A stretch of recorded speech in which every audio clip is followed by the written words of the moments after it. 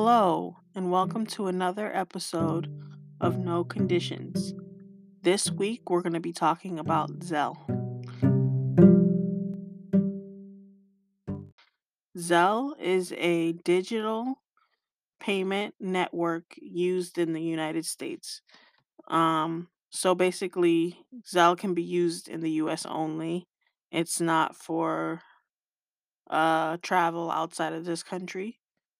Um, Most users have to be 18 years old in order to use Zelle, simply because you have to have a bank account in order to connect the payment method to um, the Zelle account.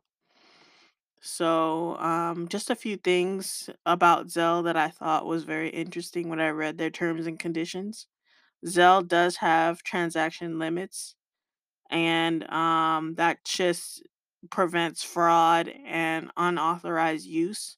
So it definitely has a limit as far as how much money you can take out or give to another person. I believe it's $500, but I would definitely look into it if you are using it for an amount that's higher than that. Um, Zelle does offer fraud protection for authorized transactions, but you are once again authorized to you are responsible for unauthorized transactions. Zelle is typically processed within minutes, which is why people like it. It definitely is used for immediate transactions. Also, Zelle does not charge fees for sending or receiving money. But I know some banks do have fees associated with it. So I would definitely check your bank and see what fees they have before using Zelle. And privacy.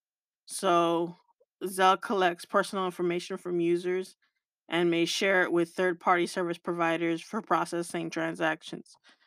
So that's very important, I think, because in this day and age where privacy has gotten a little out of hand as far as how much control we really have over it. Hint, hint, my previous episode. um, I think that it's important to note that Zelle does share your information with third parties. And as far as dispute resolution, you can dispute transactions within a certain time frame, and they will resolve any disputes. And of course, that's up to them. So those are just some of the things that I thought was very important when using Zelle or in their terms and conditions.